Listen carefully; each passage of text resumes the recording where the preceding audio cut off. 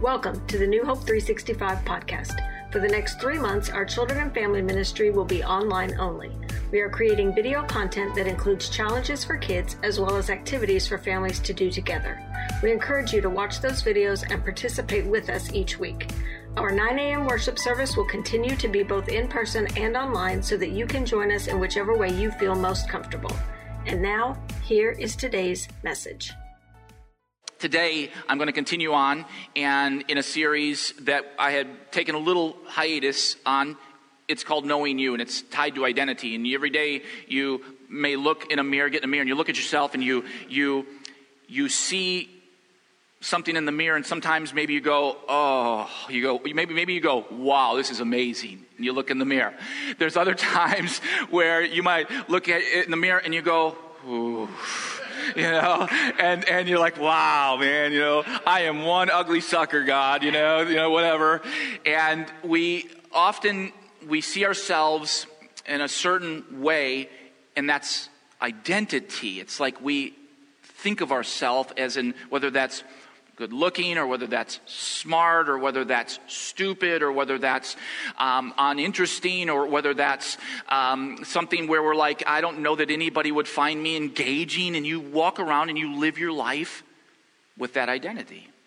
And our Heavenly Father has a lot to say about identity, the topic of identity. In fact, it's something that if we can all grow to understand our identities in Christ, it changes the way you look in the mirror, changes the way we engage one another, changes the way you do business, changes the way you engage your family, your marriage, your friends, changes so much.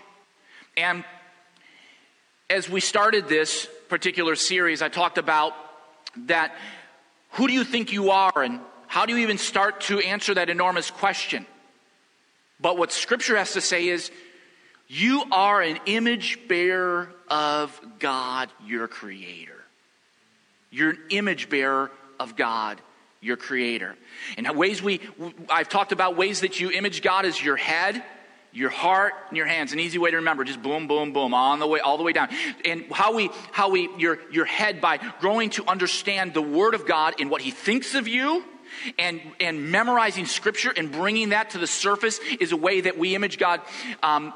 And then the way that we, in our heart, is those emotions that we feel towards others, charitably, kindness, hope.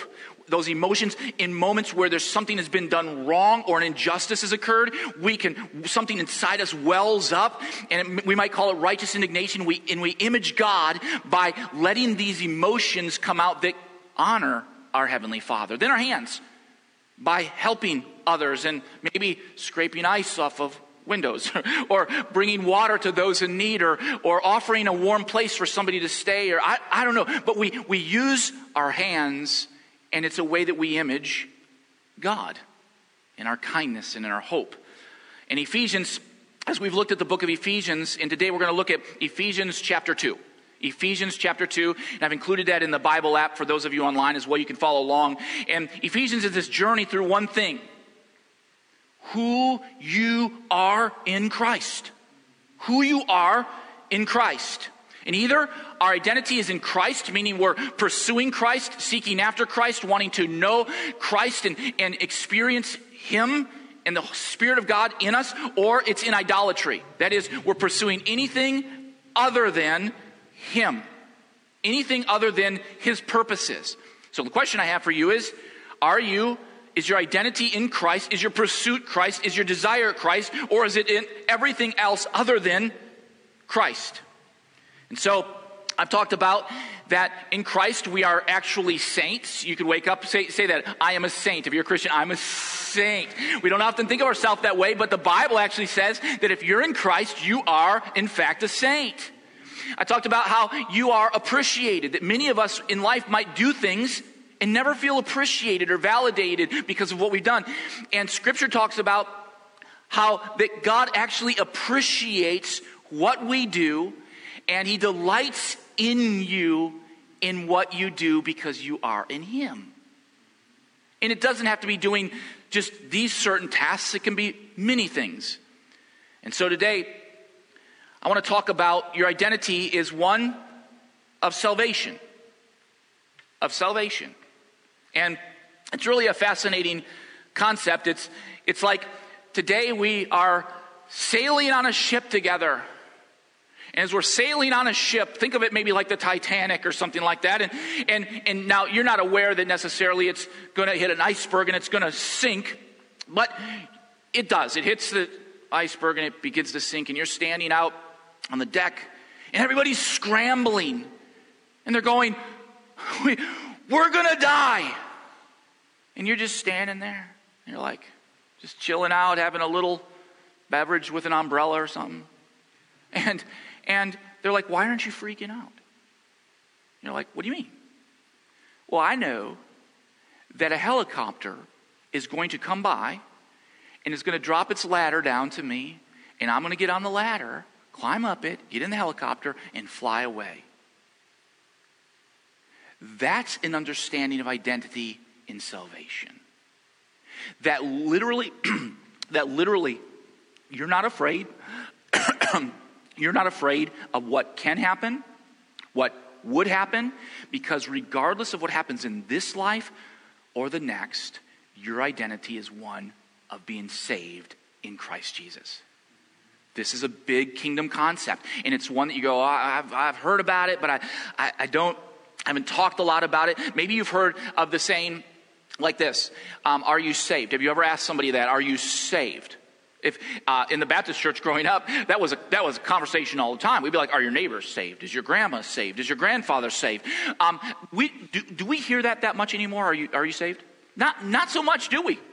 I wonder why. I think because our God in Scripture and what even Paul writes about is something that I don't think we can lose. We should lose that verbiage because there's something about identity tied to salvation through Jesus Christ. So, are you saved? You know, we ought to ask those questions more and more. But let's look at Ephesians 2, verses 1 through 10. And, okay, here we go. Actually, you know what I'm going to do? I'm going to do something a little bit different. You don't have to do this online. You can, but I'm going to have us all stand in here because we need to get warm and okay, get the blood flowing, all right? With the reading of Scripture, here we go. Ephesians chapter 2, verses 1 through 10. And Paul says this, once you were dead because of your disobedience and your many sins. You used to live in sin, just like the rest of the world, obeying the devil, the commander of the powers in the unseen world. He is the spirit at work in the hearts of those who refuse to obey God. All of us used to live that way, following the passionate desires and inclinations of our sinful nature. By our very nature, we were subject to God's anger, just like everyone else. But God is so rich in mercy, and He loved us so much that even though we were dead because of our sins, He gave us life when He raised Christ from the dead. It is only by grace that you have been saved. For He raised us from the dead along with Christ and seated us with Him in the heavenly realms because we are united with Christ Jesus. So God can point to us in all future ages as examples of the incredible wealth of His grace and kindness towards us, and as shown in all He has done for us who are united with Christ Jesus. God saved you by His grace when you believed, and you can't take credit for this. In other words, if you read it in the original Scripture in King James, for by grace you've been saved through faith, and that not of yourself. It is what?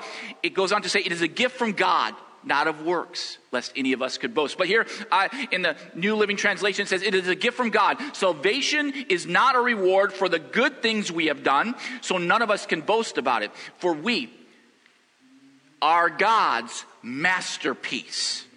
We are God's what? Workmanship. That He has created us anew in Christ Jesus so we can do the good things He planned for us long ago.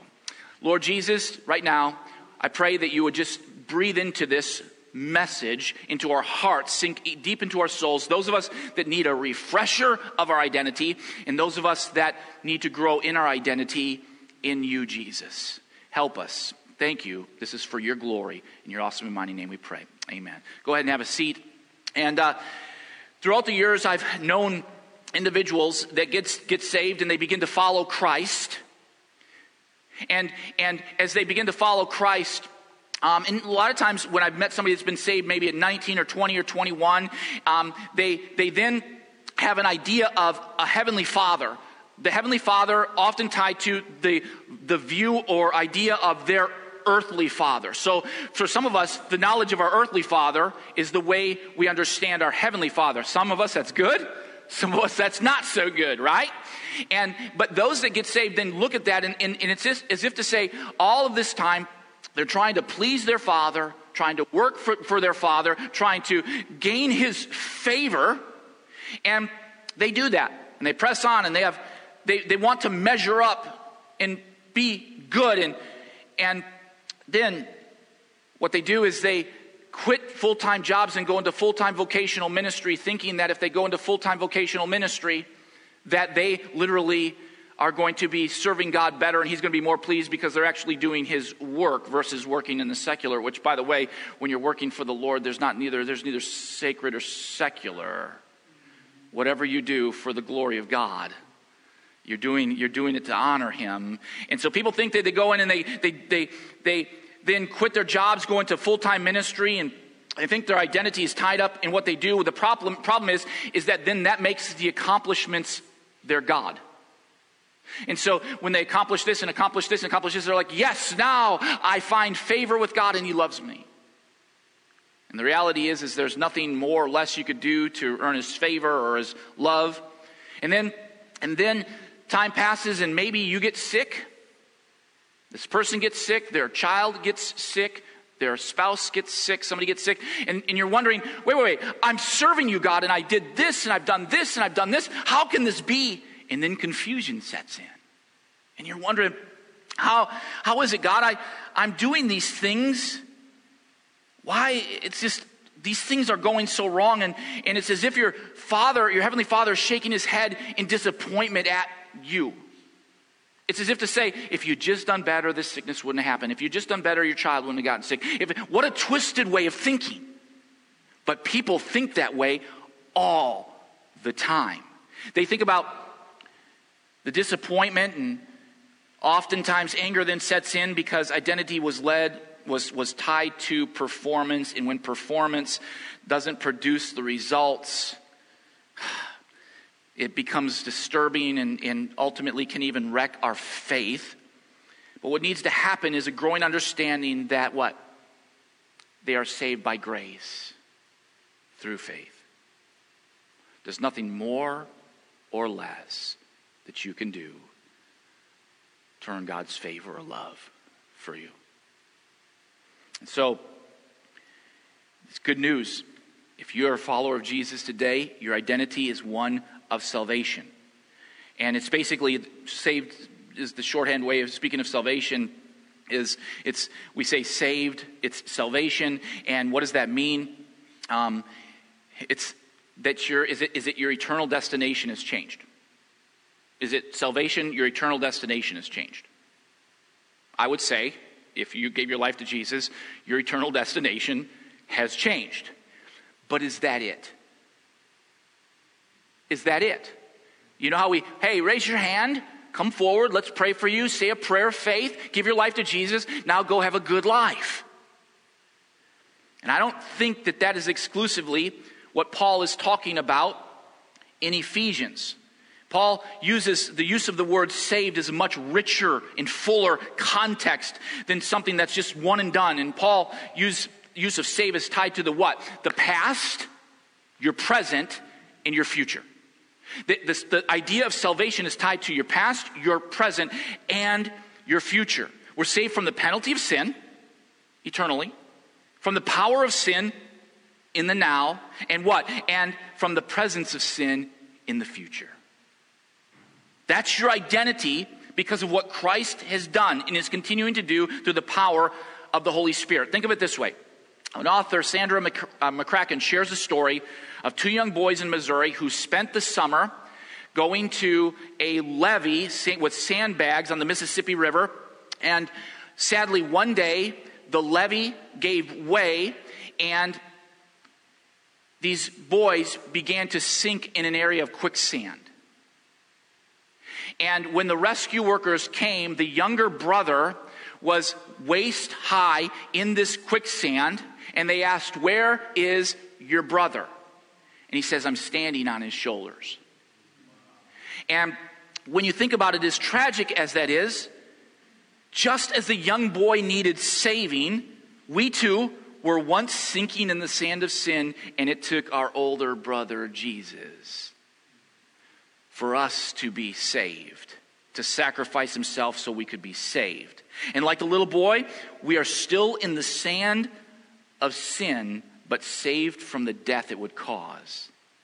And one day, the rescue worker, Jesus, will come, and he will pull you out completely, and you'll no longer have to worry because of what Christ has done.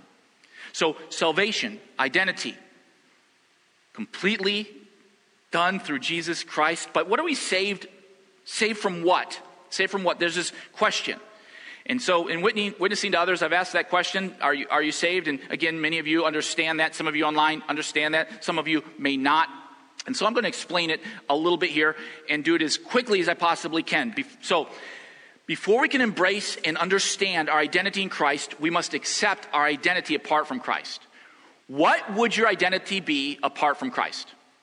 Let me ask you right now. That's online, you can type it in. What would your identity be apart from Christ? Right now, if you were here today, and from the time you were born to this day, regardless of what business, regardless of what family, whatever you grew up in, if you were here today and you had no knowledge of God, or you did, but you were never saved, you never gave your life to Jesus, what would your life look like? Do you think? It's just a question. Okay, lost, adrift, hopeless. What else? Could be in jail. Yeah. Could be in jail, could be lost, adrift, those types of things. If it weren't for salvation, many of us would just be adrift and going through life and not understanding what we need and how we need it. Now, Ephesians 2:1-3, let me read this to you again. Once you were dead because of your disobedience and your many sins. You used to live in sin just like the rest of the world, obeying the devil. You did what? Before salvation? Obeyed the devil, the commander of the powers in the unseen world. He is the spirit at work in the hearts of those who refuse to obey God. All of us used to live that way. That was your identity. Used to live that way. That was what you did. And refused to obey God. All used to live that way, following the passionate desires and inclination of our sinful nature. By our very nature, we are subject to God's anger, just like everyone else. So in Christ, though, if you understand, we understand our culpableness of what we were before Jesus and why we needed him. And so then what are we saved from? Number one, in Christ, we are saved from sin and death. Sin and death. Death is the first and foremost penalty of sin. And it may be obvious that death separates us from Christ. That death separates us. And so in a very real sense, it's this separation of God, both spiritually and physically. In fact, the fundamental characteristic, when I see people that don't know Jesus and are living this life and don't want anything to do with God, they're in essence what I would call dead people walking. They're just walking around life and they're thinking everything's okay, but internally and eternally, their destination is one of death. But in Christ, you are saved from those trespasses. You're saved from separation from God. And we are what? Saved from our sins and the consequence of death. It's your safety clause. It's your safety clause. And one that we should be very thankful for. No matter what humanity or Satan would or could do, you are saved. Just say that. I'm saved. If you're in Christ, I'm saved. I am saved.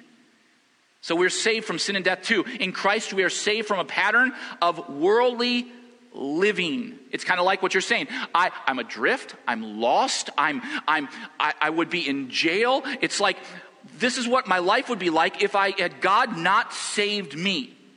I would be a train wreck. I might have been a drunk. I might have been a drug addict. I might have been an embezzler. I might have been whatever. But because of God's salvation through Christ, I'm not that.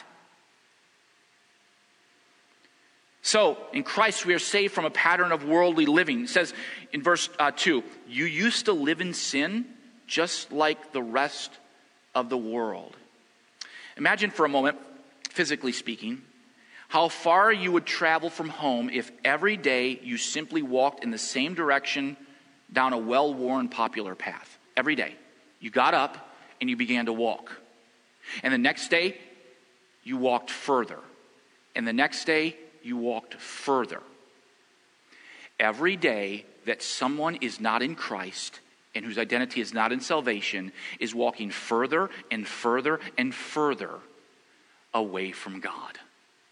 And their destination is not one of heaven, but it's one of hell. And that should bother us that are in Christ. That our identity is one of salvation. And the sinner walks deeper into darkness, devastation, and death. Paul calls it the course of this world, the pursuit of what? Power, money, companionship, significance, control, beauty, whatever, instead of God and the things he'd have for you. But the Christian, what does the Christian do? Turns, repents, asks God for forgiveness, and begins to let Jesus craft and form their new identity. And here's the great thing. And you may not see this lived out, or you may. Your children and your children's children and your children's children's children's children, of course, you won't get to see that, are changed or can be changed because of your decision to follow Christ. It's huge. The fact that you go, I'm saved from the pattern of worldly living, and it changes the lives of generations coming behind you. So you're saved from pattern of worldly living. Number 3, in Christ you are saved from Satan. You see, a non-Christian will live like Ephesians 2:2 says, obeying the devil, the commander of the powers in the unseen world. But in Christ, in salvation, you are saved from Satan. And what Ephesians then 1 verses 20 and 22 says this, that Jesus has been raised, God raised Jesus from the dead and seated him in a place of honor at God's right hand in the heavenly realms. Now he is far above any ruler or authority or power or leader. What is he? He's far above it. He's far above any ruler or authority or power or leader or anything else, not only in this world, but also in the world to come. God has put all things under the authority of Christ and has made him head over all things for the benefit of the church. Now here's the thing that gets me as it relates to being saved from Satan.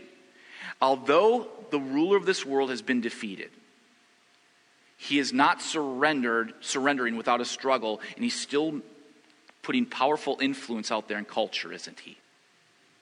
What I would say to that is don't give Satan a foothold.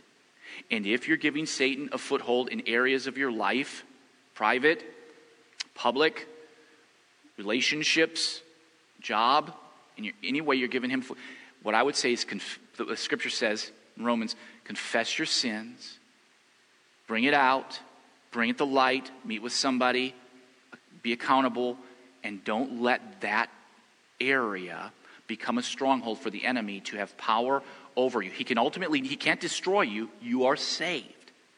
But he can come in and cause havoc. It's like this. If there's a war going on and, the enemy's been defeated, but yet there's a king that doesn't want to surrender that power, so what do? They go out and they maybe will snipe people. They'll go out and the sniper fire will occur and they'll still be trying to take out people in the midst. Even though they were defeated, there's still people trying to hurt people because they're ticked off that they lost. That's like the enemy. The enemy lost over your life. The enemy lost over your family. The enemy lost over your marriage. The enemy lost over you and your friends. The enemy has lost, but what he does is he loads up his gun and he wants to bring sniper fire to hurt you in some way, shape, or form. But where protection is when you don't give him a foothold and you say, no, I'm not allowing you in any sphere of influence over my life. So, don't give Satan a foothold. Number 4, in Christ we are saved from our old nature. Our old nature. Ephesians 2:3 says this: all of us used to live that way, following the passionate desires and inclination of our sinful nature. And then what Paul does here is he's saying, he contrasts the old nature and the new nature in this way. So I kind of paint a picture for you. And what I would say to you, if you're struggling with your identity in Jesus, write this down, put it on the dash of your car, put it on the mirror that you look at in the morning, and say, okay, wait. The old nature is this, and the new nature is this. I'm no longer in this old nature. We are saved from that. Why do we need saving? Because of our old nature. Old nature is separated from Christ. New nature is what? United in Christ. What? Old nature is dead. New nature is alive. Old nature is disobedient. New nature is obedient. Old nature ruled by spiritual evil. New nature sharing in Jesus' rule over spiritual evil. Old nature, objects of God's wrath, objects of God's affection. And all of this is through who? Jesus Christ. If you are, as we talk about in Ephesians, and as I've been talking about in identity, if you are in Christ, he talks about that, then you are no longer an object of wrath. If you are in your old nature and you're not in Christ, it brings vague uncertainty about sin. You just don't know where's that line and how is it, whatever, but brings specific awareness of sin. You are aware of the things that are right and wrong and understand what is good and evil. Spirit of God does that. Old nature, walking in sin, walking in good works. Destined for hell, seated with Christ in heaven. And I'm not going to get into the breakdown of seated with Christ in heaven, but Paul was an understanding of that time, and he was sure of Christ's soon return in that moment. He wanted Christ to come back at any given moment, and he knew that the destination of Christians and Christ followers was one that was going to be with Christ in heaven versus what? Destined for hell. So, we see that. My question I have for you is, do you have a hard time believing your new identity in Christ? Has the mirror got fogged up? Has the mirror got fogged up for your life? Because that's your identity, is one of salvation. I want to read a couple other scriptures to you, and then I'll wrap this up. Ephesians 2:4-5 says, and this is where we are saved by whom? Now you understand what you're saved from. You're saved from Satan, and you're saved from the pattern of living in the evil in this world, and you're saved from your old nature, and you're saved from sin and death, and you now are growing to understand that. But saved for what? Or saved by whom? Ephesians 2:4-5. But God, who is so rich in mercy, and he loved us so much that even though we were dead because of our sins, he gave us life when he raised Christ from the dead. It is only by God's grace that you have been saved. And then verse 8 and 10, I'm going to read it again to you. God saved you by his grace when you believed. And you can't take credit for that. It is a gift of God. Salvation is not a reward for the good things we have done, so none of us can boast about it. For we are God's masterpiece. He has created us anew in Christ Jesus so we can do good things that he planned for us long ago. In Scripture, the word Savior appears 24 times, actually in the New Testament, 8 of those referring to God and the other 16 referring to Jesus. In fact, the name Jesus means God saves. God saves. And so we are seeing that there's no other. That car? Oh, no, that money, that companionship, that boss, that teacher, no, you get it. They didn't save you. You know that. It was through Christ and Christ alone, and that mirror has become blurred, and that concept has become marred in our culture, hasn't it? That there is only one way to salvation. There's only one way to God. It's through Christ. And then what are we saved for? Once we become Christians, last question. Once we become Christians, that question is there. Now what? What did God save us for? What does God have for us next? And Ephesians 2, 5, and 6 says that even though we were dead because of our sins, he gave us life when he raised Christ from the dead. It is only by grace that you've been saved. For he raised us from the dead along with Christ and seated us with him in heavenly places, heavenly realms, because we are united in Christ Jesus. And notice here, everything God does in us happens with Christ through his resurrection from the dead and in his exaltation at the right hand of God. And what God has accomplished in Christ, he has also accomplished in all believers. You are raised up, no longer dead in your sins. You are what? Exalted in Christ Jesus before God. And one day you will actually reign with Christ in heaven. And once victory is established in Christ, Paul gives us the reasons why God did this for us. Look at verse 7. So that God can point to us in all future ages as examples of the incredible wealth, exceeding riches of his grace and kindness toward us, as shown in all he has done for us who are united with Christ Jesus. Let me finish with this.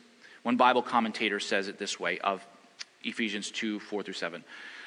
Paul paints a bright portrait of God's grace that stands in dramatic contrast to the dark landscape of human sin in verses 1 through 3 of Ephesians 2. By giving believers life with Christ, raising them with Christ, and seating them with Christ in his place of victory, God has demonstrated the overwhelmingly merciful, loving, and gracious nature of his character. This demonstration of his character was not something that happened as a side effect of his gracious saving work, but was the very purpose for which he did the work. You get that? He rescued those who are in Christ from the domination of the world, the devil, the flesh, so that he might demonstrate forever the overwhelmingly gracious nature of his character. And I could go into man-made religion, and I have some stuff that I'd like to share, but I'm not going to do that right now. And all that people try to craft and create to gain favor, and all these works-based religions. And did you know that Christianity is a works-based religion? Just not your works. It's Christ's work. Only by the work of Christ are you saved. And now, our works are acts of worship. Going and getting a generator, an act of worship. Heating your plants, acts of worship. Graciousness of God over our lives. I'm going to ask you to bow your heads and close your eyes today, and those of you online, join in with me. Heavenly Father, it is by grace we've been saved. Through faith, not of ourselves. It's a gift from you, O God. And we can't boast and say we did anything other than the fact that we had to humble ourselves and recognize that we couldn't do it without you, Jesus. And I pray right now over, God, your church, those that are called themselves followers of yours, those here in this room and those online. I pray, Lord, right now that they would wipe down the mirror, begin to study Ephesians, and grow to understand their identity in you, Jesus. That we don't have to live in despair. We don't have to live defeated. We don't have to live with all the baggage that the world lives with and walk in directions that the world does. We don't have to, because by grace we've been saved through faith. Oh God, today clear the fog. Help us to understand our identity as one of salvation. And that we don't have to live in fear, anxiety, and worry of pandemics, of deep freezes, of loss of water, electricity. Though it's a bummer when those things happen, our salvation is still Christ in you. Thank you. With all heads bowed and eyes closed, if there's any of you tuning in online today that don't understand your identity and salvation, today you can come to faith in Christ And Lord, I pray for those that are questioning or wondering about salvation and wondering about their identity in that way. Lord, I pray that you'll bring breakthrough. I pray that, Lord Jesus, that you'll remove the scales from their eyes, the blinders from their eyes, that they'll be removed today and they'll grow to understand you, Jesus, and what you've done on the cross, and that they will be identified in the days and weeks to come, identified with your death, burial, resurrection, Jesus, and that new identities will be given to those who humbly come to you, Jesus. Thank you, God. In your awesome and mighty name, God, we pray. Amen.